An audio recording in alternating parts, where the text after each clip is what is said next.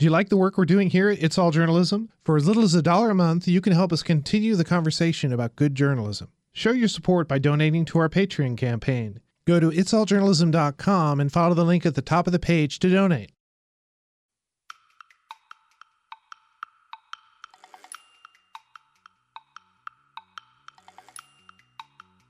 That's central to my notion of what it is to be an art critic, is trying to go deeper, to say something, this is going to sound pompous and hubristic, but try to say something that matters.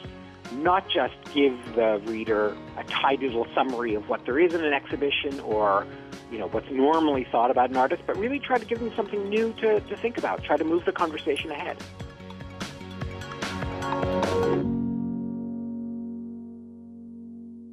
Welcome to It's All Journalism. I'm Michael O'Connell, here with another podcast about digital media and the people who make it. Today we're talking about art writing and art criticism with Blake Gopnik. Blake is the critic at large for ArtNet News and writes about art and design for the New York Times. He also spent 10 years as the art critic for the Washington Post. Welcome to the podcast, Blake. Hi, lovely to be here, as it were. As it were. Okay, well, now we kind of met, or we sort of crossed paths out of the interview that we had done with John Wilcock, the sort of underground journalist who, for a time in the 1960s and 70s, hung out with Andy Warhol and actually, helped to start Interview Magazine and wrote a biography of him, of Warhol. So, and you are actually, one of the things you're doing now is you're working on a book about Warhol. So, maybe that's a good place for us to start. So, tell me about the book. Yeah, after 20 years almost 20 years as a practicing pretty much daily art critic for major publications, I got a contract to write a major book about, or hopefully major book about Andy Warhol. It's a biography, like other biographies. Hopefully it'll be deeper, more document-based than other biographies have been. I'm trying to tell the truth and lots of truth. But the truth is I'm still busy with art criticism. I write a daily column for ArtNet News every day. So I still think of myself as an art critic. In fact, one of the differences between my Warhol book and others that exist will be that it's very art critical. Mm-hmm. It's very much talking about the life of Andy Warhol insofar as it illuminates his practice as an artist. And part of his life was a part of his art, the way he presented himself, and the ways people sort of perceive him, the way he communicated, the people he surrounded himself with. I think that's all sort of the package of Andy Warhol. Yeah, it's very important to recognize that Andy, the persona, is one of his creations. But what's extra important is to unpack that in interesting and complicated ways. It's very easy to say that. People have been saying that since he emerged on the scene in 1962, 63.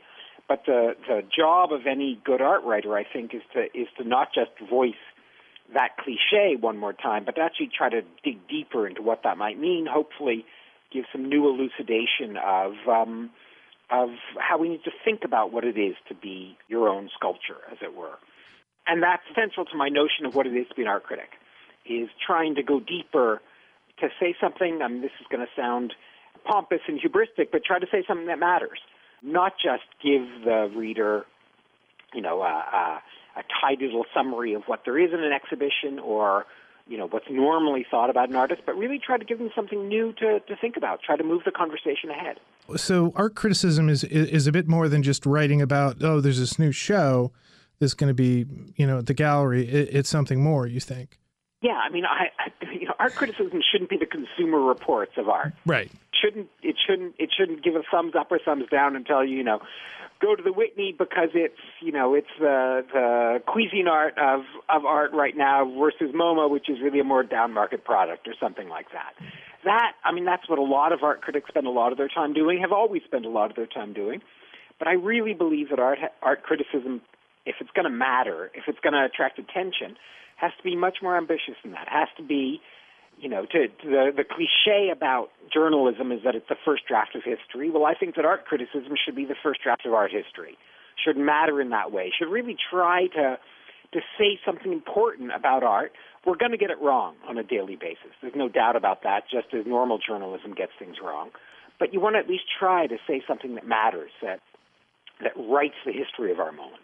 Okay, so how is you as a writer, as a journalist, as a critic, How do you do that? What is it that you create yourself, you know, the skills that you pull together, the critical eye that you bring to the work that you do, you know, how do you bring all that together?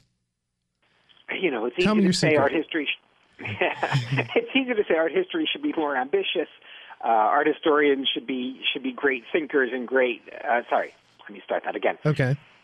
Because I misspoke.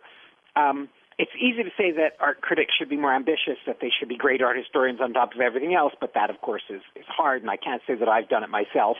I like to imagine that I've done it once or twice out of the thousands and thousands of pieces I've written, but maybe I haven't even done that. But at least I think the ambition should be there. I think that art historians should be a little bit more like science. I think that art critics, rather, should be a little bit more like science journalists. We should be some kind of intermediary between the smartest people who talk about art, the smartest writings of serious art historians, and the general public. That's, I think, an unusual model for art criticism, but it's one I like. There are people who spend their entire lives trying to figure out the smartest possible thing to say about a work of art. And those people are paid good money in universities, and they're called art historians. And it seems a mistake for art critics to ignore them, even to have contempt for them. A lot of my colleagues, even colleagues I admire deeply, have a kind of ingrained contempt for art history, for academia. But those people really are responsible for moving the conversation forward. That is, those people meaning academic art historians. They get it wrong. They can be unbelievably boring. They can be pompous. They can be obscure. But in the long run, they're the people who are moving things forward. And I think that art critics have to acknowledge that, figure out what art historians are saying that matters, and try to communicate that to the general reader. So do you see the art historian then as more the institution, and you as more of the, for lack of a better word, the man on the street, the one who is the intermediary between that, you know, the deeper well of art history and the public? Yes, in a certain way, except for a couple of things. First of all, you don't want to be the intermediary between the general public and an art history that's been dead for 50 or 100 years. Mm-hmm. That's what too much of art criticism turns out to be. It turns out to just spew cliches. I mean, if I read another art critic talking about, you know, the eternal verities of the human condition, or, you know, that art has to speak to all of humanity at all times, I'm frankly going to puke. I mean, those kind of cliches have been around for way too long. We've got to get rid of them. And they're still very prevalent. The timelessness of art is something that shouldn't... The word timeless should be removed from the word processor of any art critic, because it doesn't exist. And no serious thinker about art would still entertain it, but art critics do. Yeah, it seems one of those things that very easily can... that there are cliches that immediately pop to mind as people try to raise the importance of the art that they're trying to relate or describe. But tell me about, you know, your experience, you know, becoming an art critic, becoming an art journalist. Was it the art first? Was it the journalism, the writing first for you? It's easy for me to praise art history, and probably not correct for me to praise art history, because I started life as an art historian. I got my PhD in art history and in kind of 16th century art history with a dose of philosophy and psychology thrown in as well. So, and then I really ended up as an art critic by accident. The chief critic at the Globe and Mail in Toronto went on holiday to do some extra writing. He was also a book author. And I was there. I was ready. I had my pencil sharpened and was ready to replace him for the summer. And then he got a different job and left. And there I was, left, as it were, holding the bag at Canada's major national newspaper as their art critic. So I really ended up in art criticism mostly by accident. But I'm glad that I had my foundation in art history first, because it did, even though I've never been able to practice really properly as an art historian, it did set me up. It did give me a notion of what kinds of approaches serious art history has. And then for 20 years, I've simply been writing vast quantities of art criticism at various publications that demanded, you know, a piece, 2 pieces, 3 pieces, or right now, 5 pieces a week. For the writing that you're doing now, you know, what is it, you know, as you're writing these things, who are you speaking to, do you think? That's always a hard problem. Possibly no one, but the person I imagine speaking to yes. someone who cares about art to begin with, who would like to care about art, maybe that's a better way of putting it, but doesn't necessarily quite have the tools to think about art as deeply as I'd like to. But I'd also like to imagine if I'm doing my job properly, by my own definition of doing the job properly, that I'm speaking to the most sophisticated readers. I'd like to hope that I'm giving them something to chew on. Just today I published a piece on a work by William Pope L. at the Whitney Biennial, and I was comparing it to 1972 feminist work of art called Woman House, and it all of a sudden struck me that the parallels between this 1972 feminist piece and this 2017 piece by an artist known for black activism, that there were links between them. And I hope that those links, mentioning those links, is something that can be useful to anyone who has even a passing interest in art. Trying to wake people up, to say, hey, look, think about this in a new way. That's, for me, is what art criticism is all about. And that should be relevant to an audience, to any kind of audience, from the most specialized to the most general. Yeah, and people, reporters who have beats, regular beats, who write a certain type of, cover a certain type of thing where they, develop resources, they sort of get, cue into, I don't know, if you're a sports writer, you're going to know who all the sports teams are and all the coaches and the players and everything. And I would imagine in your realm that you're sort of cued into similar sort of things, the galleries, the shows, the art, the artists that people are talking about.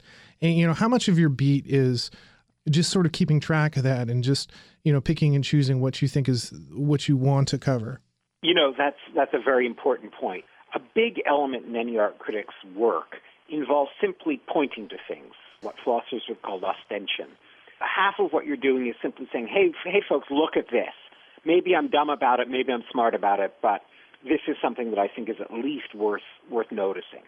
So a lot of what you're doing is simply going to see an unbelievable amount of art, and luckily or unluckily for me, having 5 columns to write a week does force me to look at vast amounts of art.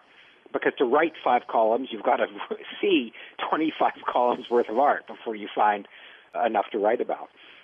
And in a sense, I'm going to the galleries so my readers don't have to, or rather, I'm going to the bad galleries so my readers don't have to.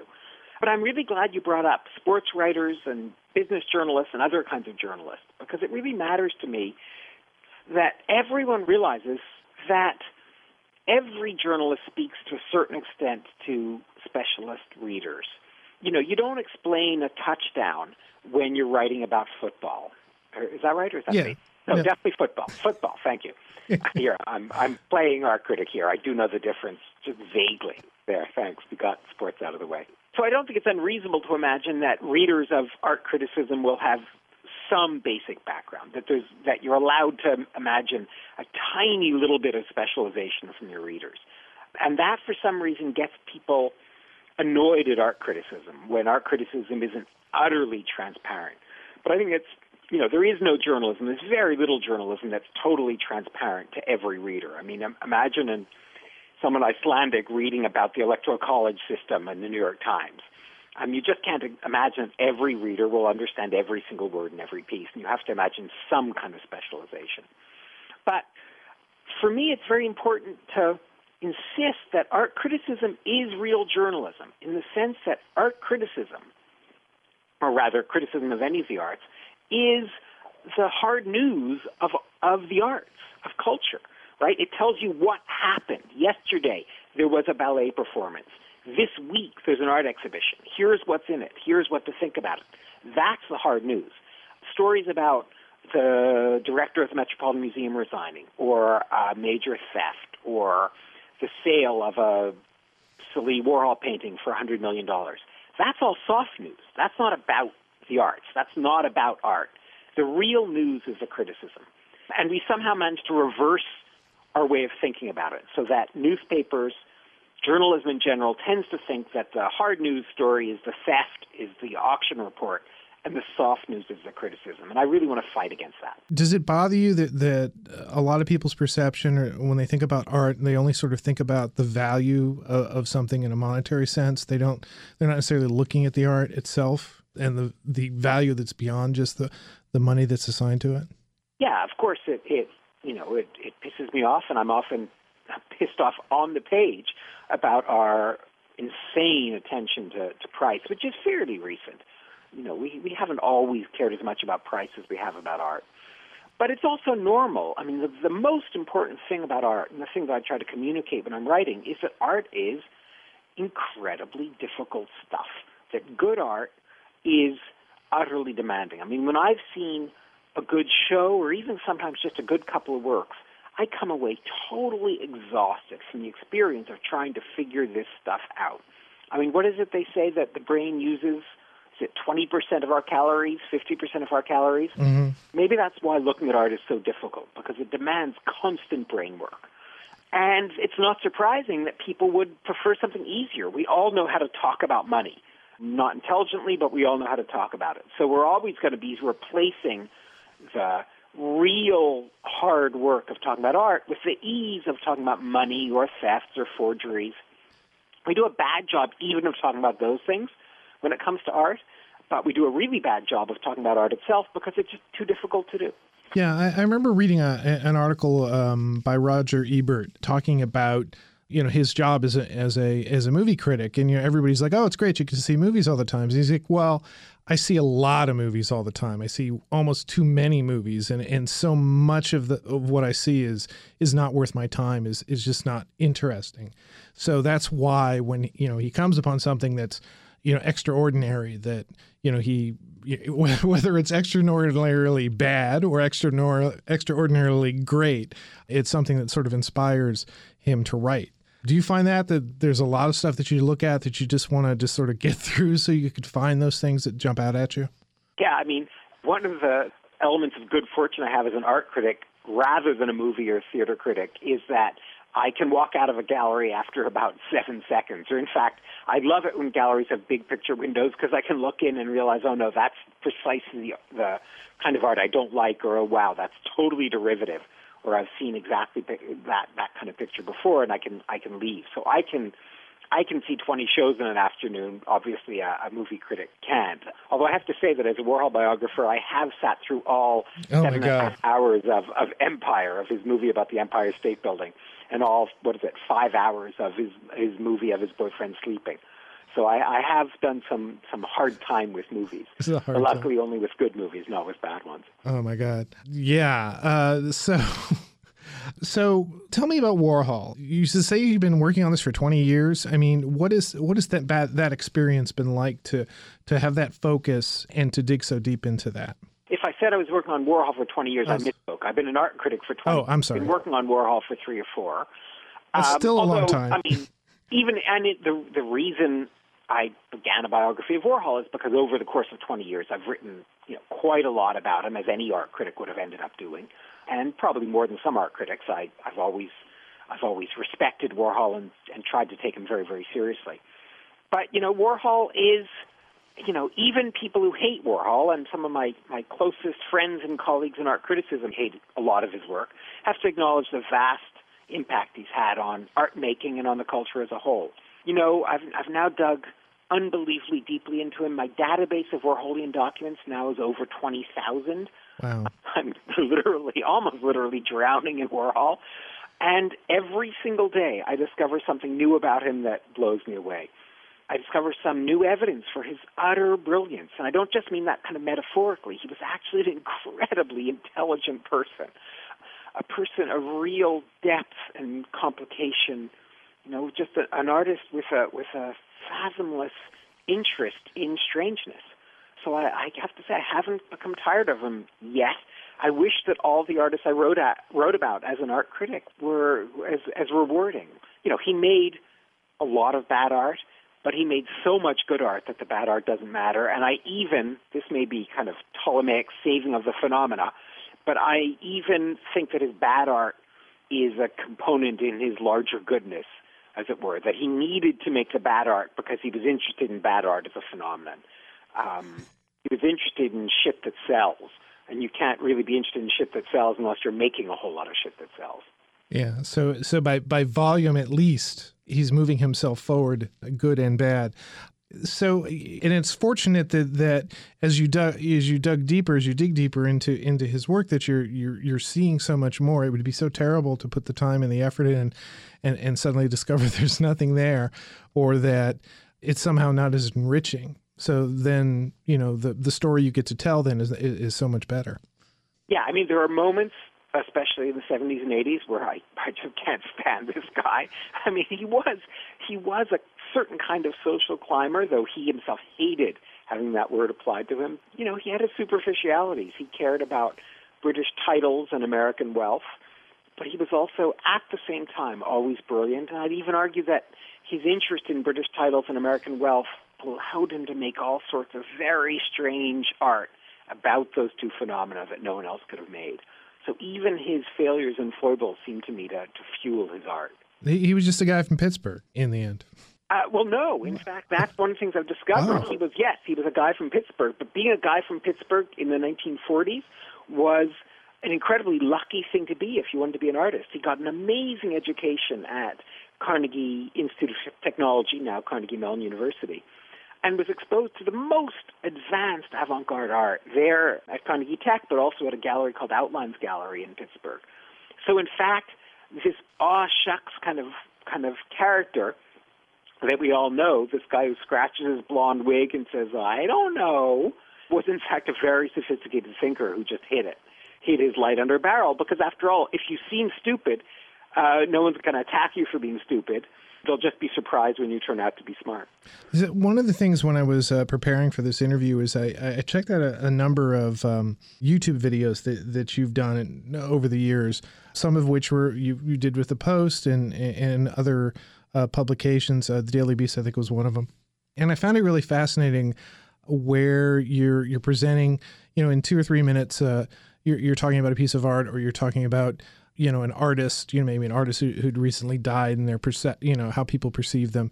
And it's really accessible. And, because they're so brief, it gives you sort of a taste of, art criticism and sort of the depth that you can have with something that you don't, you may appreciate art in sort of a wide sphere, but you may not know a particular artist or can appreciate their works. But just being able in a few minutes of video or audio that you can sort of make that connection. Do you like, having that, that ability to speak to people in video and video and handle online? Yeah, I mean, the thing I love about video, and especially about the videos I did with another art critic, Christian Viveres-Fonet, where we're either the Siskel Niebert or the Laurel and Hardy of art criticism. What I particularly like is trying to convey the excitement I have, any good critic has, when they're face-to-face with a work of art. I mean, the great thing about art is not that it speaks eternal truths or that it's beautiful or sublime or any of those things. What matters to me about art is that it gets you thinking, it gets you responding, it triggers stuff. And if it's not triggering stuff, or you're not susceptible to having stuff triggered in you, something is wrong. And it's that excitement, the sparks that fly when you're really encountering work of art that matters more than anything to me. And the great thing about video is that it lets viewers watch that happen. So I don't care if they come away with specific facts about the work. I don't care if they come away with my analysis or even my thumbs up or thumbs down. What I really want them to come away with from the video is just a vision of what it is for someone who loves art and who spent a lot of time loving art, what it is for that person to encounter a work of art, because that's what's so hard for many people. They don't have those fundamental tools, or they don't have the fundamental self-confidence to say, I'm just gonna talk back to this art. I'm going to see what it does to me. I'm going to think about it and think new and think yet another new thought. I mean, I have a little aphorism that I like to trot out, and that I trot out too often, I'm sure, which is that art is a machine for thinking. It triggers stuff in your brain, and that's what video, I think, allows me to show to my viewers. And that's why I love those 3-minute, 4-minute, 5-minute videos, because whatever else they do, they, I hope, show my enthusiasm, show me or me and someone else reacting to works of art. And that's really what art is all about. I'm saddened by seeing so many people in museums, through no fault of their own, coming in and clearly just not knowing what to do, just wandering fairly aimlessly, not having the tools to talk back to the art and let it talk back to them. And that those tools, those most fundamental set of tools, is what I think art critics need to give to their readers and their viewers. Yeah, the one video that I'm thinking of that you and the other critic did, well, there were two. There was one where you spent an hour in front of Jackson Pollock painting, which was edited down to 5 minutes, which I thought was really cool. And then, but there's this other one. It was a show. They were sort of like wooden, like objects, desks, cameras, and things like that. But then there was this one that was a room, and it was supposed to be room inside a frame, and it was at an airport. That was the TSAs, the screening, exactly. The screening facilities at an airport. Yeah. It was completely in wood. This crazy perspectival trompe-l'oeil wood, where you're looking at quite a shallow scene, but you think you're looking at an entire TSA facility. Yeah, no, and it was pretty fascinating, and there were things in the video that I wouldn't have picked up. I may not even have picked them up if I had been in the gallery and walking by and looking at it. The fact that it was within a frame, that it was at once a photo but then also a sculpture, and that the sculptures weren't, I want to say 100% accurate. They were all designed in perspective, so that they gave the impression that they were a photograph, or they were a painting that was drawn to present a particular perspective. But as you moved around it, nothing sort of seemed to line up correctly. It all got crazy skew as you move from side to side. Yeah, so suddenly the very still artwork begins to change. And there was another one that you did, I remember, for the Post, that was a sculpture that was in the Rotunda at one of the art museums. And it was a cloud, and it was actually like, I guess, gels, like plastic gels, which light could go through, and it was made up into a cloud of these pieces of plastic. And the experience was not so much about looking at that, but actually having the light come through it and having how the light interacted with the person. So it was sort of a different way to interact with the artwork. That's by Spencer Finch, who's one of my favorite artists. He's the only artist in the 9/11 Memorial Museum. He's got a huge piece there, so he's someone who's certainly getting some recognition these days. I think one of the great artistic poets of our time. For me, I enjoy art. I'm not an expert, but I like to experience it. I like to look at it and try to understand it as I view it and experience it. But, art criticism helps me to, just do what I was describing, seeing things and just having those reference points so that I can go, oh, yes, okay, now, and then it sort of opens up my ability to view things differently, I guess. Yeah, differently is the crucial word for me, because the one thing I don't want to do as a critic, and of course I've been guilty of doing it, I'm sure, is just, feed you the obvious lines about a work of art, so you go away saying, oh yeah, this is about, again, the timeless verities of the human condition, or this is about, beauty, or any of those kind of cliches. I think an art critic has a duty to say things that are new, that would matter to anyone looking. That is, I don't want art critics to be condescending and say, well, these cliches are good enough for Joe Blow. I think we have a duty to say important things, as art critics used to do. I mean, what art historians do a lot of the time is say, well, let's look at these 16th century art critics, or let's look at these art critics in the 1950s to figure out what this art is all about. Well, I want to be the art critic of the 21st century, helping future art historians figure out what's interesting to say about a work of art. I don't just want to reiterate what's been said before, because that's, in a sense, easier for a general audience maybe to pick up on. I think, the truth is someone who knows nothing about art doesn't mind if they get old cliches or new fascinating statements. Might as well give them something new, because they won't even know that they're getting something new, right? There's no downside to trying to say something really exciting and new and moving the conversation forward, because the general reader, general viewer, won't know the difference. They won't object to having new information or new insights because they don't know the old ones anyways. But the important thing in that is that the people who have the ability to hear it and will be cued in by those messages, they're going to be able to pick that up, and they'll be able to use that. That's what one hopes. Yeah, it'd be pretty sad, and this is, I'm afraid, almost constantly the case in art criticism today. It'd be pretty sad if our art criticism meant nothing to the people who cared most about art, and only a little bit to the people who know nothing about art. I mean, that would be such a lack of ambition that it's almost scary to contemplate, but I'm afraid that's the sort of normal condition for art criticism today. it's hard to imagine a film critic setting their sights quite so low, or let alone a sports writer, right? I mean, a really good sports writer, and there are quite a few of them out there, really want to say interesting, smart things about the latest play in soccer or football or baseball. They want to try to move the conversation forward. Why wouldn't our critics want to do the same thing? Yeah, I think you're absolutely right. Blake, this has been a great conversation. Thanks for being on the podcast. When can we expect the forthcoming book? Definitely before the year 2100. Okay, good. I can promise you that. No, within a year or two. Okay, cool. And people can find your work where?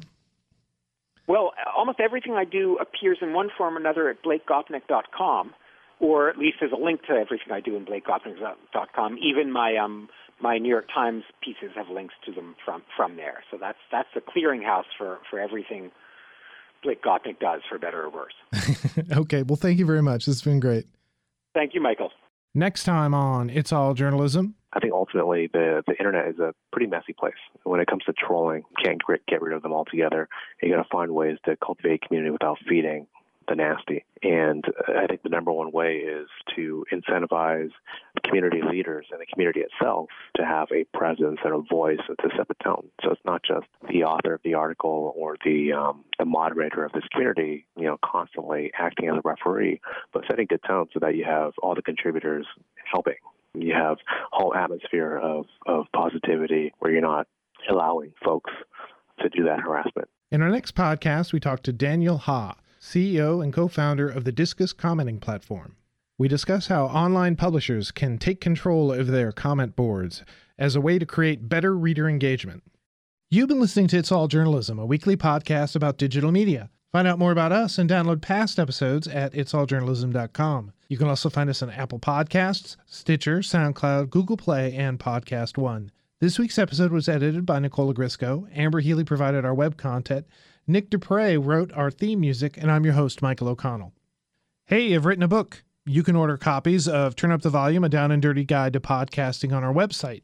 Visit itsalljournalism.com and follow the link at the top of the page. Isn't it time you started your podcast? Do you like the work that we're doing here at It's All Journalism? Now you can show your support on our Patreon page. Follow the link at the top of our website and donate. For as little as $1 a month, you can access exclusive content and receive updates about upcoming episodes. Donate a little bit more, and we'll send you cool swag like our It's All Journalism mug or a signed copy of my podcasting book. There are even opportunities for you to submit ideas for future shows or even appear on an episode. Go to itsalljournalism.com and click on the Patreon link to find out more. It's All Journalism is produced in partnership with the Association of Alternative News Media. Thanks for listening.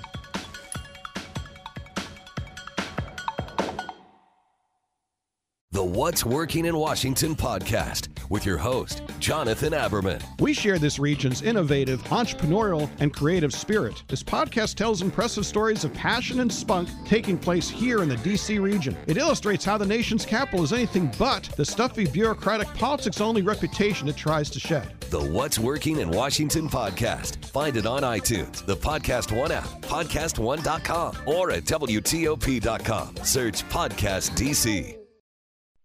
The Target USA podcast with your host, JJ Green. Russia could render huge harm to this country. North Korea's secret missile that could touch the whole of the United States. ISIS. D.C. is repeatedly mentioned as someplace they would like to see an attack. This is JJ Green. Join me each week for the latest on U.S. and international security on Target USA. The Target USA podcast. Find it on iTunes, the Podcast One app, podcastone.com, or at WTOP.com. Search Podcast DC.